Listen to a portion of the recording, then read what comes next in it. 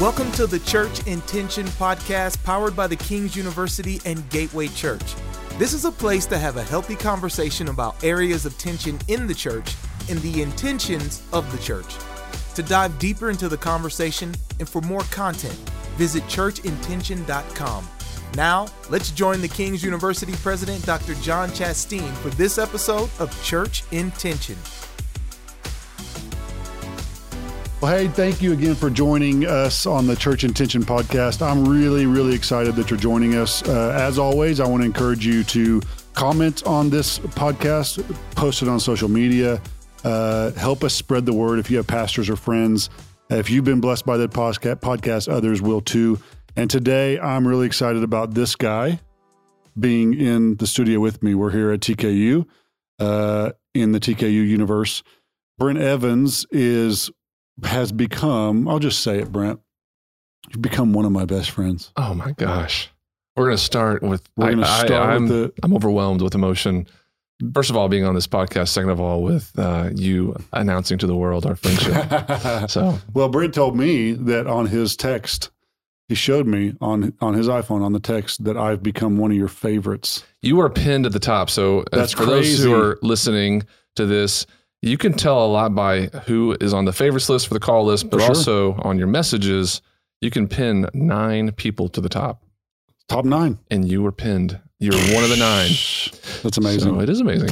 Well, Brent, I appreciate you, but I've also learned so much from you. Brent is the CEO of XO Marriage, and I really want to dig into a lot of that.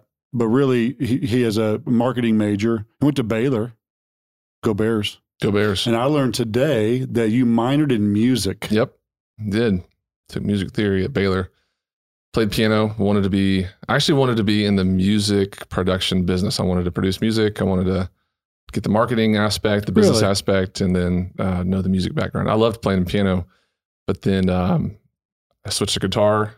Because I switched to the guitar. I feel like I don't even know you. And then, this was back in the 90s. So Nirvana, Pearl Jam, all these great bands are coming out. So I would just download.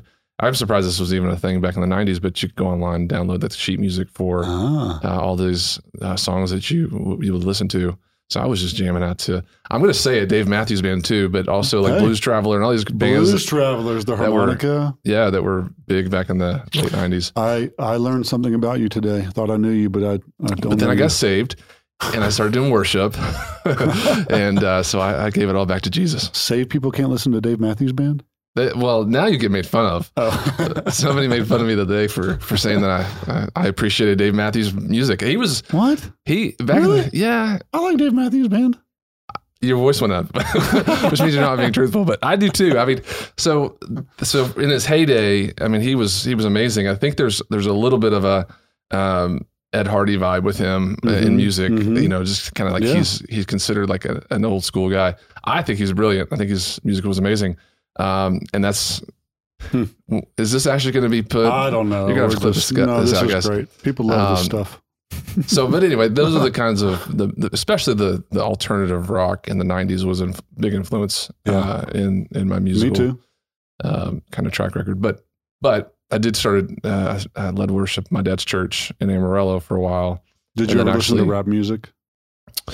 Did I ever listen to rap music? Was the Super Bowl this year meaningful is this PG-13? Yeah, hey, listen, we're talking about pre-Jesus, so we can. Just answer this? Was the Super Bowl halftime show meaningful to you this year? Yes, it was. Okay, that's all you have to say. In Amarillo, Texas, growing up, we would go to Memorial Park and play basketball on Saturdays, and the local university there, Amarillo College, would have a university. It's a college, Amarillo College. They'd have like a R&B rap. I mean, 2 Live Crew, Too Short. I mean, all these like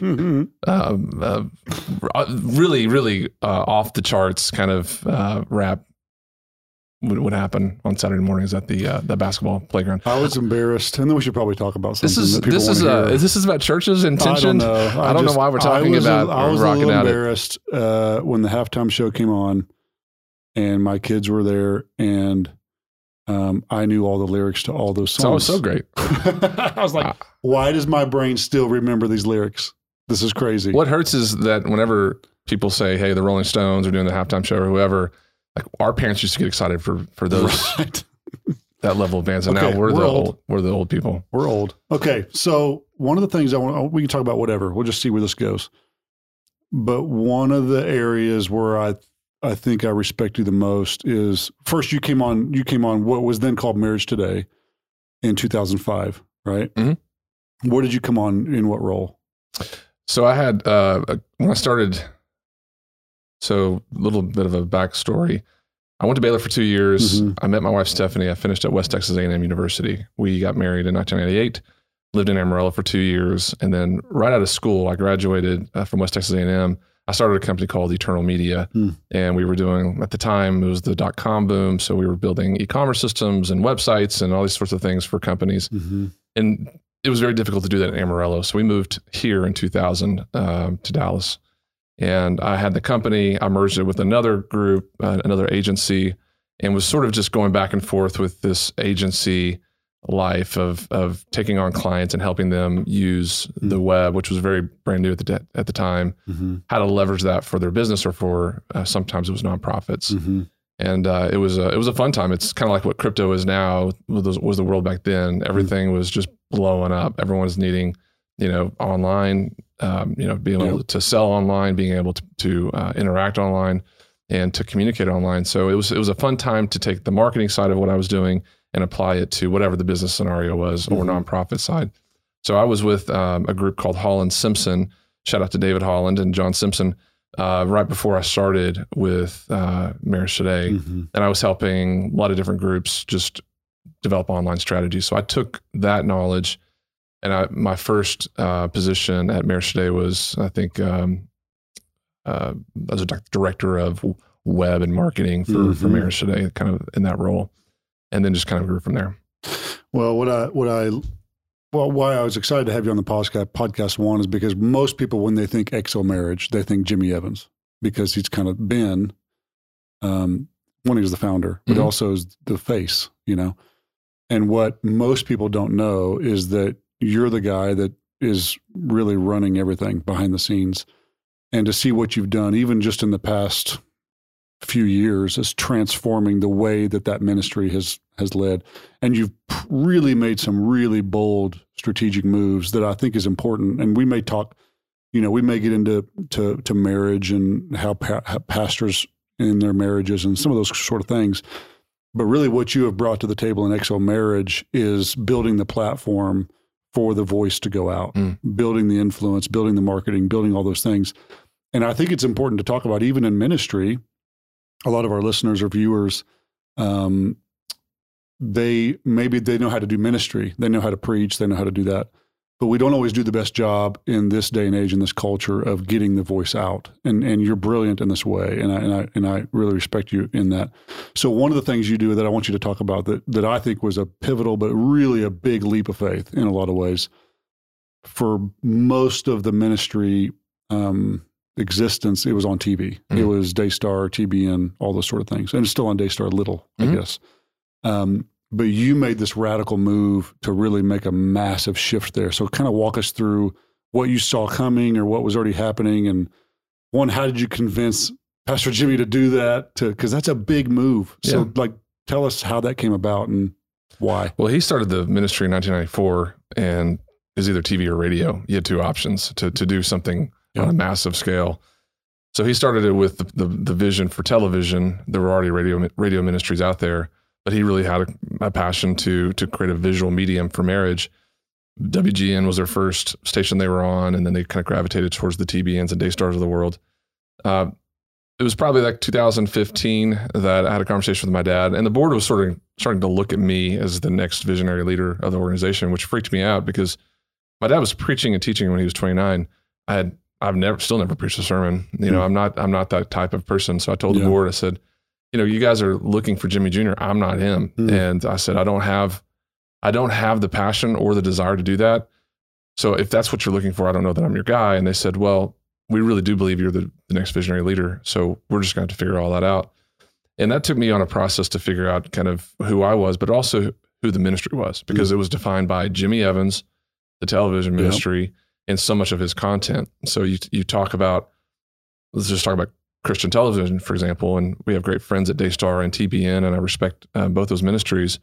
But if you go past a certain age point and below, nobody's watching them. Yeah, I don't personally know anybody that's still got cable and somebody that is going to go to their Apple TV and go to a separate app just to stream those channels. There is an audience for there, but I just don't know enough of those people to be able to have some sort of confidence that we could build that for the future. Yeah.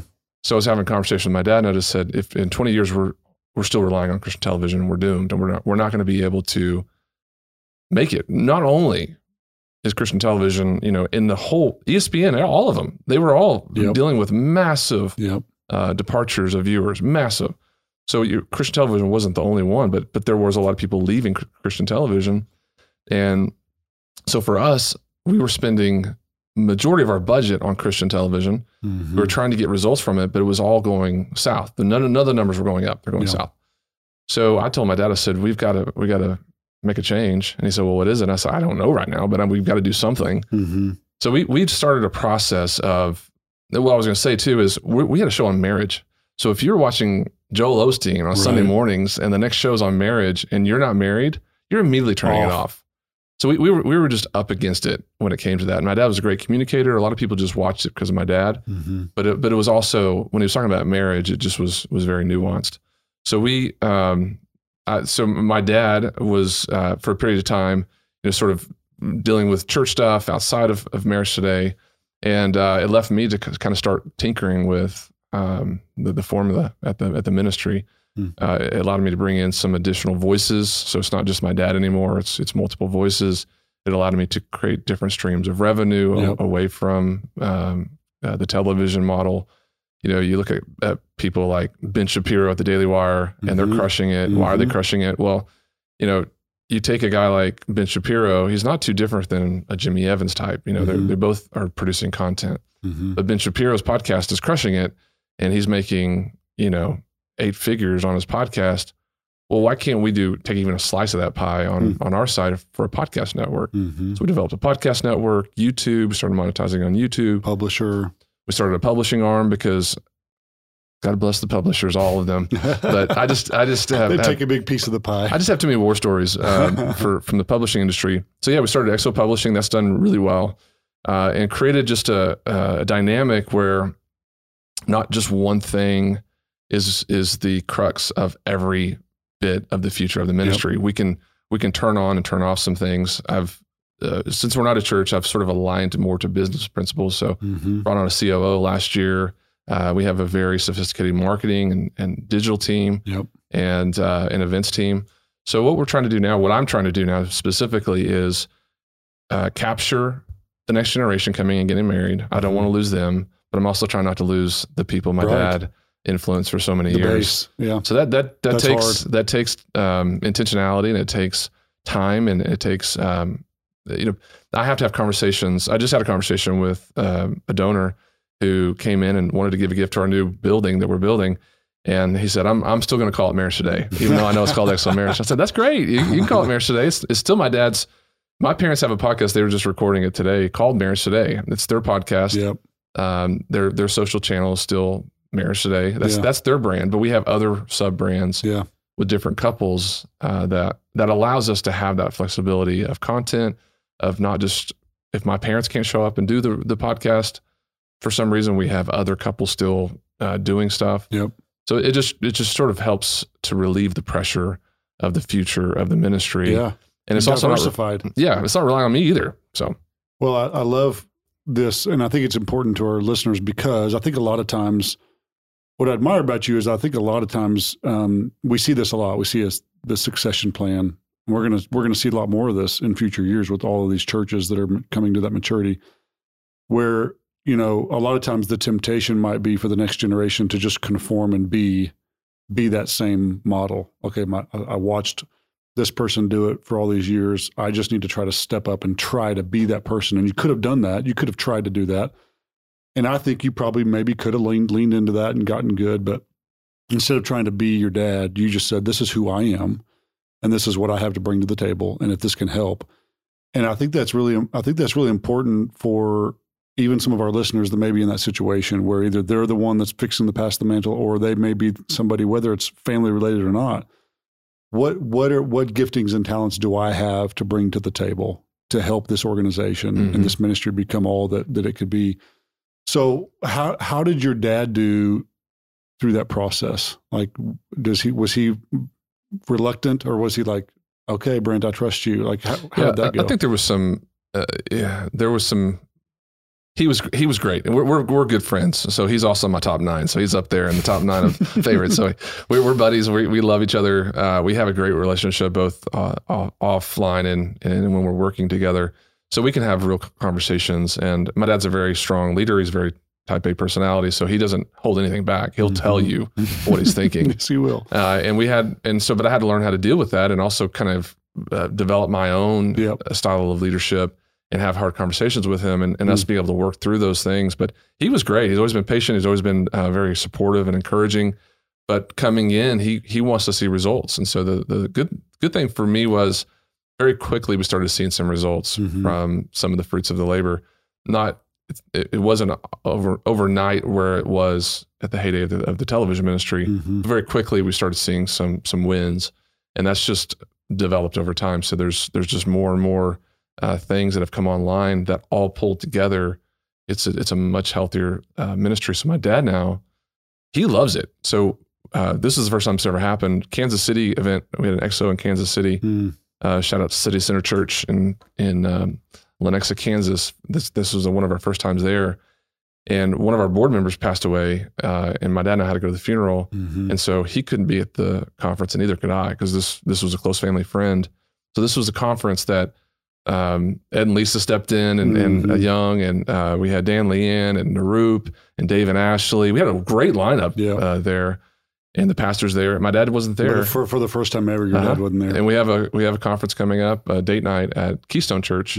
Shout out to Brandon and Susan.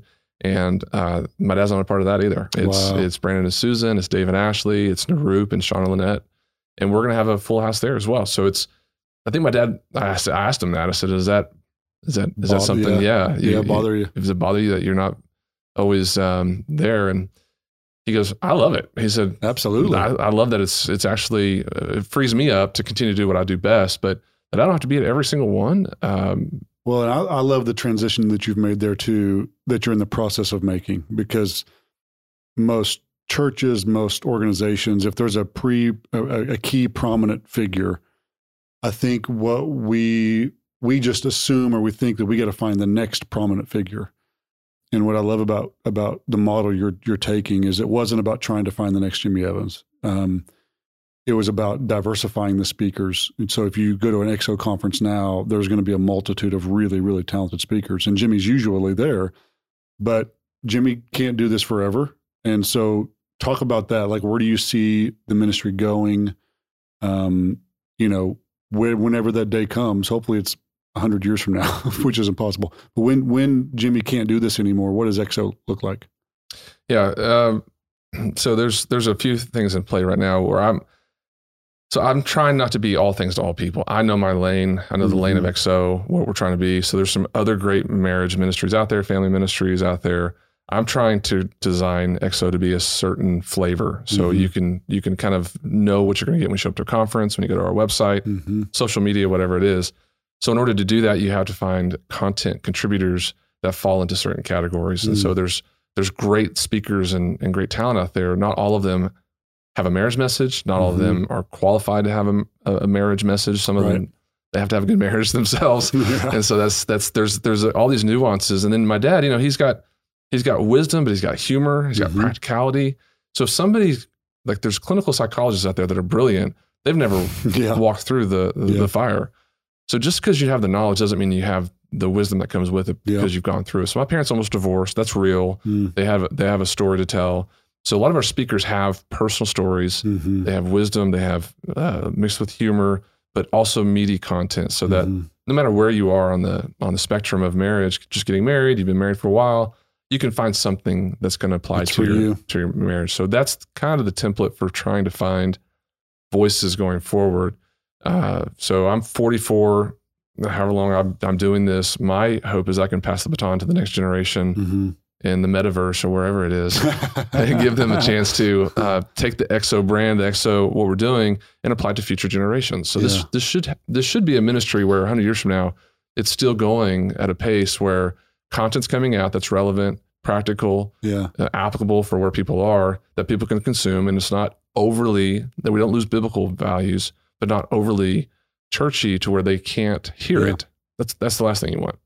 I want to, for our listeners, a lot of our listeners are in full-time ministry, not necessarily all of them, but I think there's a cool parallel here between kind of the transition you took XO through from predominantly TV ministry to now more focused and diversifying and across lots of different platforms and marketing, and really your expertise of marketing and the way you've led that. I kind of see this parallel between the way church used to be done and the way church is going to be done. Maybe it's not even there yet, but I think in a lot of ways it is. And we see some people that have really tapped into this. Mike Todd, some of these guys that have really tapped into the marketing of this.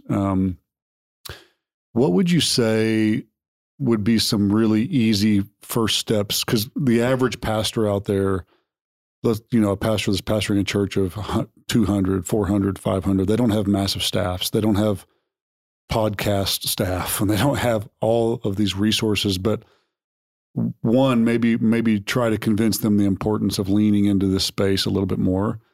But then are there some easy things to do to kind of just begin that process of trying to get out of one system and have the boldness and the faith and the courage to lean into this space a little bit more?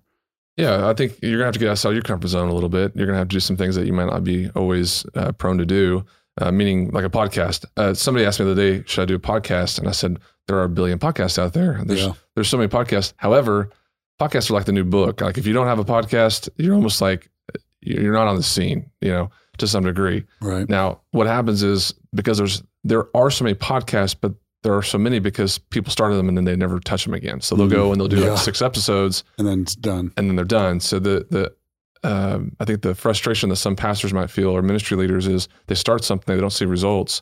So they just give up. Stop. You've got to keep with it for a while. It takes time to develop it. There's always going to be this tipping point or moment where you've got a change of wind and direction with what you're working on.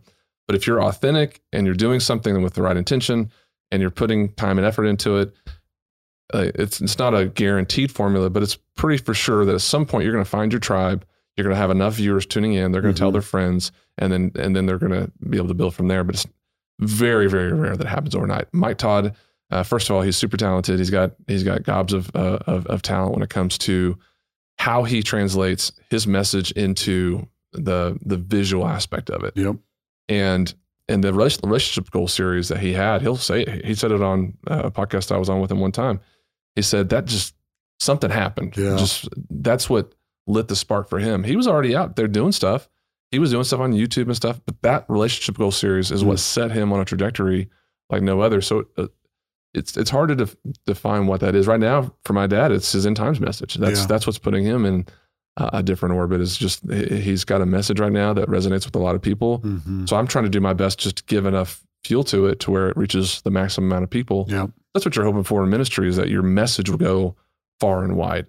I think some people just need to have lower expectations. They may not be the Craig Groeschel of the world. Right. The leadership podcast that they start may not have as many followers as Craig. That's okay. If your goal is metrics, that's your only goal, then I think you're going to be frustrated all along the way. That's really good. Yeah, that's really good. So, what challenges is a pastor going to have to? You said you're going to have to get outside your comfort zone. What do you think some of those challenges might be for them? Does that make sense? I don't know that I'm communicating that the right way.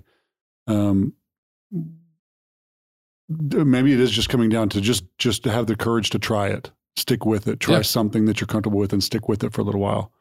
Maybe it's just as simple as that. I think there's a tendency amongst everyone, really, inside church, outside church, just in business or whatever, to try to emulate people and try to become like trying to be Mike Todd. And then that comes across, like I said, as inauthentic. Disingenuous. And you don't have that. You don't have, Mike Todd is unique. He just is. And Stephen Furtick, and you go down the list of people. I mean, there will never be another Joel Osteen. His story is so unique and his message of hope and how he delivers it and all that kind of stuff. So so what I look at, so like with the Ben Shapiro's, with the Joe Rogans, I'm looking at the behind the scenes of how they're doing what they're doing, building the platform.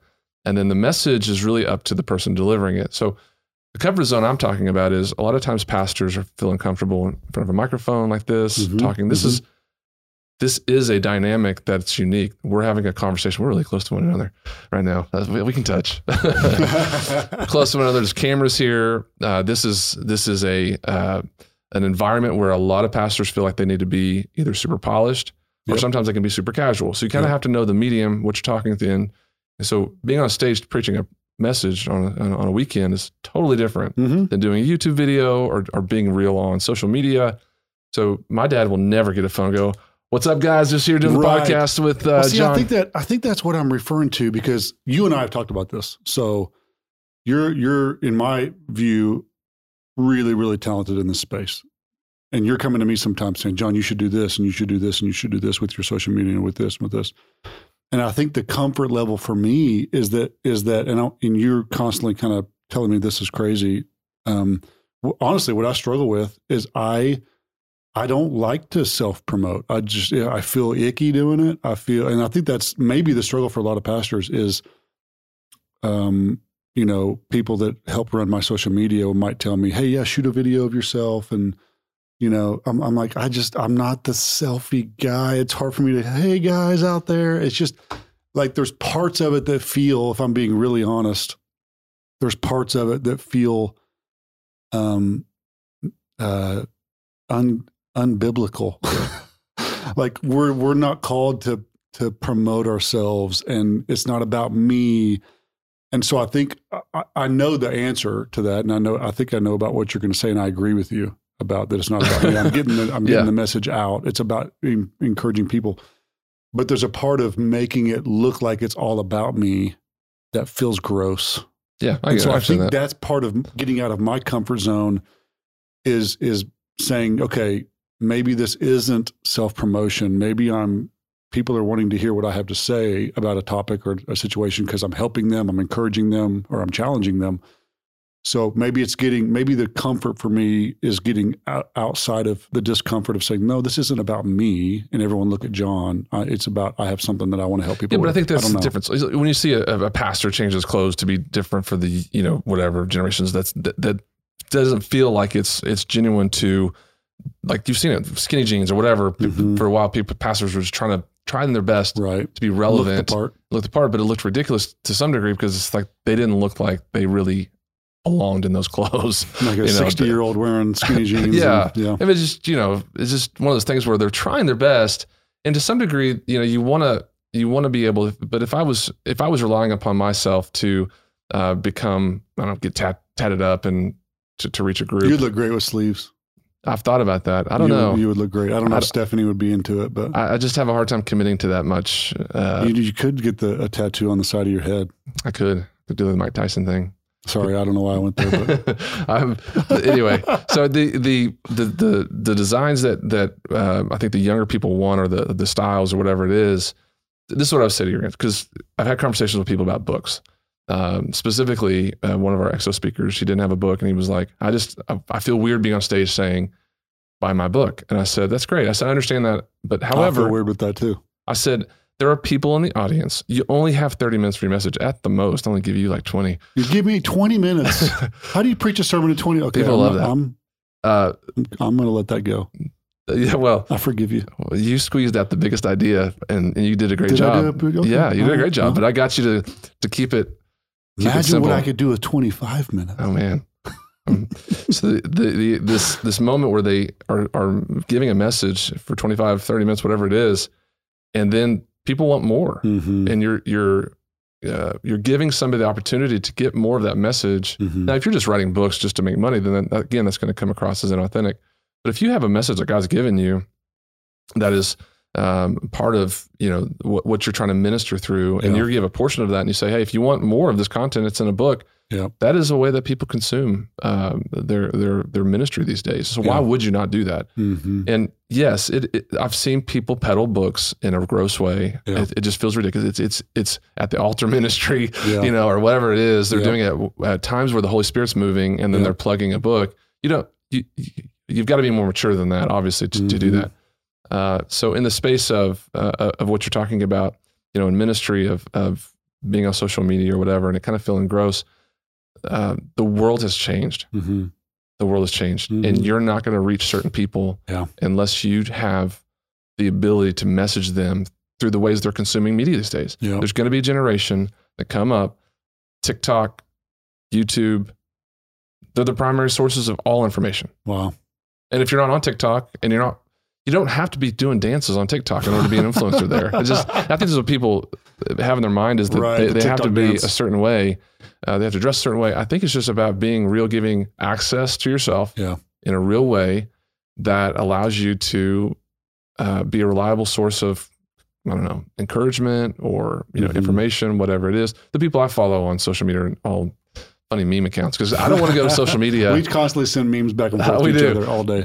I never get on Twitter because it's so toxic. I get on Twitter and my blood pressure just rises. I deleted my Twitter account. I probably shouldn't have done that, but I did. Oh, bravo. I need to delete I deleted the app. I need to delete my account too. But Facebook's the same way. I don't like being on Facebook that much. I don't use Facebook. So Instagram, I get on there because it's my core group of people that I want to know about their lives or whatever. And then it's the funny memes. So do you have a TikTok account? I don't. No, because of the Chinese government. You don't want them. They're sus. No, I don't have any desire to be on Snapchat or TikTok. Me neither. So tell us about the new building. So XO is building a new building, which will be the only marriage ministry building? To our knowledge, it's the only building with marriage on the outside, showcasing that it's for marriage. Yeah, that solely. It's like the whole building's dedicated to marriage. It's here in Southlake. Gateway Church donated the land back in 2016.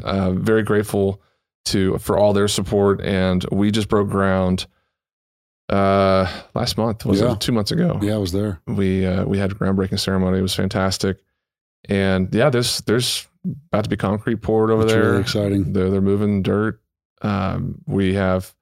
The builders, Ben Pogue's their friend, and Ben Pogue is he owns a company that's building the building, and they're telling us it's like 10 months because it's a quick build, because we already have the materials. We bought them in the 2021 kind of time frame to get ahead of all of the supply chain issues. Gotcha. So it really shouldn't be that complicated. I just don't believe any timelines these days. I know. Always add 10%. Yeah. So we but it's going to be a fantastic building. So first floor is all ministry space. Second floor is admin. Third floor is shelf space right now, hopefully for future expansion and whatever we're doing. So what's something that a lot of us are trying to catch up with where culture is now, trying to get our ministries relevant enough to meet this current happening. What do you think's gonna happen? Like when you think into the future, like what do you think some of the next steps are? Are there any other big disruptors coming that you sense? Any more big shifts, or do you think it's going to kind of be the way it is for a little while? Do you think social media is going to change? And maybe you don't know. I'm just you know this space better than me. So what do you think are some of the next challenges or opportunities that are coming? I mean, I don't know who else listening to this, if there are pastors or church leaders, but I feel like the whole world changed in 2020, 2021. Completely. I still don't feel like the pastors I'm dealing with fully understand how to navigate. They don't realize how many people are still watching online because they don't want to come back to a physical church. They've gotten used to watching things virtually. Yeah. I have friends, I've talked to them. They loved the cadence and the rhythm of watching church online. And I'm trying to encourage them, hey, you should come back. Where we are right now, and most churches that I'm noticing are 60% where they were pre-COVID. Mm-hmm. And will that slowly come back? I think so, but I still think there's been a psychological shift in the minds of most people. They're getting used to having more influences in life, so they realize they could just watch any church service. Mm-hmm. So I think pastors need to have an understanding that people's minds are different when it comes to church. That might slowly come back to where it was before COVID. Mm-hmm. I'm not seeing it right now. I'm seeing that you have to have a digital presence, a very sophisticated digital presence, or else you're gonna leave so many other people behind. If you're just trying to get people back into physical church without having still the mind that there's a lot of people watching remotely, then I feel like you're still ignoring a big portion of the congregation that's enjoying the content. They don't feel connected. I know there's still a lot. Maybe Craig Rochelle, I know who's a friend of yours. I mean, he is the leader in that space. I mean, he started the first online church, and now he's got a metaverse church. And so you don't have a metaverse marriage ministry yet? And that might sound ridiculous, but you'd be surprised in 5 years. You know, I don't know that everyone will. I don't want to wear the VR headset. I just don't. Even the other day, look cool wearing one of those. We were walking. We went to Evo over here. They just opened up in Town Square. It's like a pin stack kind of place. And as you're getting in line to get your cards or whatever, there's a VR game right here. Mm-hmm. And so you're watching these people, and they look ridiculous because they have like a fool. Because they have this headset on. They're just like swiping and stuff. And my son was wanting me to play with it, and I was like, "Sorry, Luke, we're not gonna play that." I couldn't make myself sit in there and do just look like a fool in front of people walking by. And that's kind of what I feel right now is, until it gets to a point where it's more AR, where you have sunglasses on or something that it won't really take, gives you like Tony Stark kind of feel. Like you can see things other people can't see, but you're still in this space. Right. Until it gets to there, I don't think there's going to be enough adoption rate with it. I personally don't believe. Now, there's another pandemic and things shut down. VRs may go way up. Bobby Greenwald said that too. He was on Carey Nieuwhof's podcast, which we're going to have on our podcast soon, by the way. But Bobby kind of told him the same thing. Until how it's delivered changes a little bit, he's not sure it'll ever really take off. Are there any big things that you can share? Maybe some of them are too, early on in the process, or you can't just share. But are there any future opportunities or things you're looking at doing at XO? Because I know you're always big in diversifying and more ideas, and let's do this, let's do this, which I love. I love how you think out of the box on so many different levels. Are there any new ones that you see coming up that you would jump into? I know you've followed Bitcoin, you followed Metaverse, you followed all these things, crypto, all these different things that are happening. Is there any of that that's causing you to think differently about what's coming next?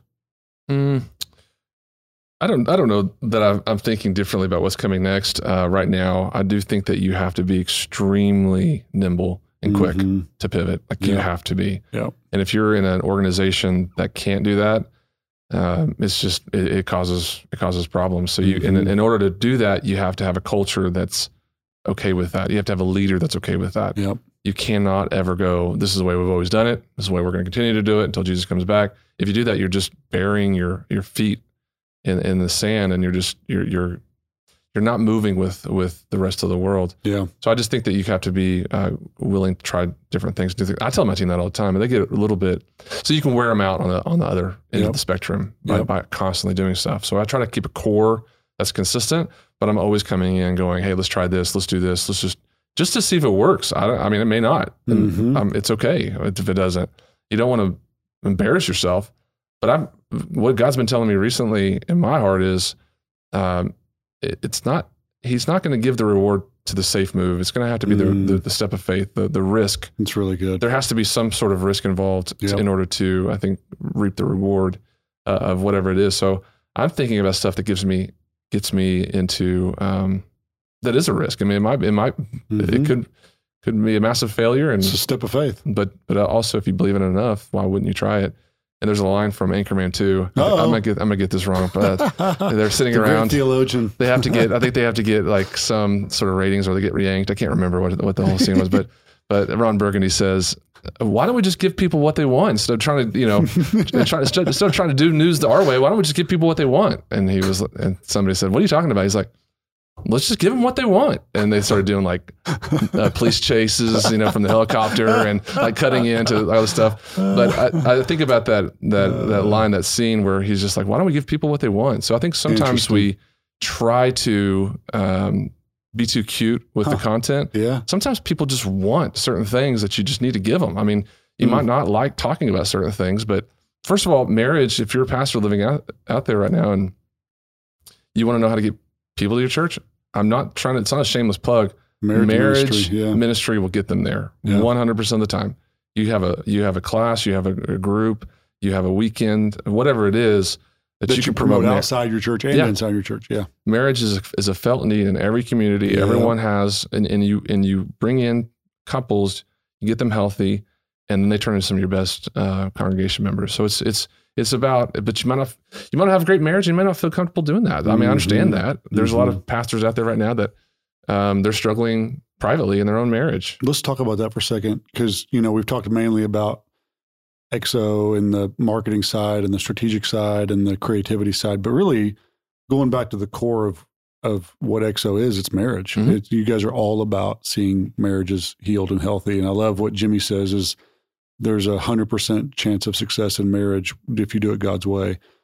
And so even for some of our pastors out there, what are either for themselves or for people in their congregation, and I know you're not as much on that side at XO, the ministering and the preaching side of it, but what are some trends you guys, if there's any, in this post-COVID, are you guys seeing certain things that marriages are struggling with more than other areas? Are there specific things or any trends you're seeing?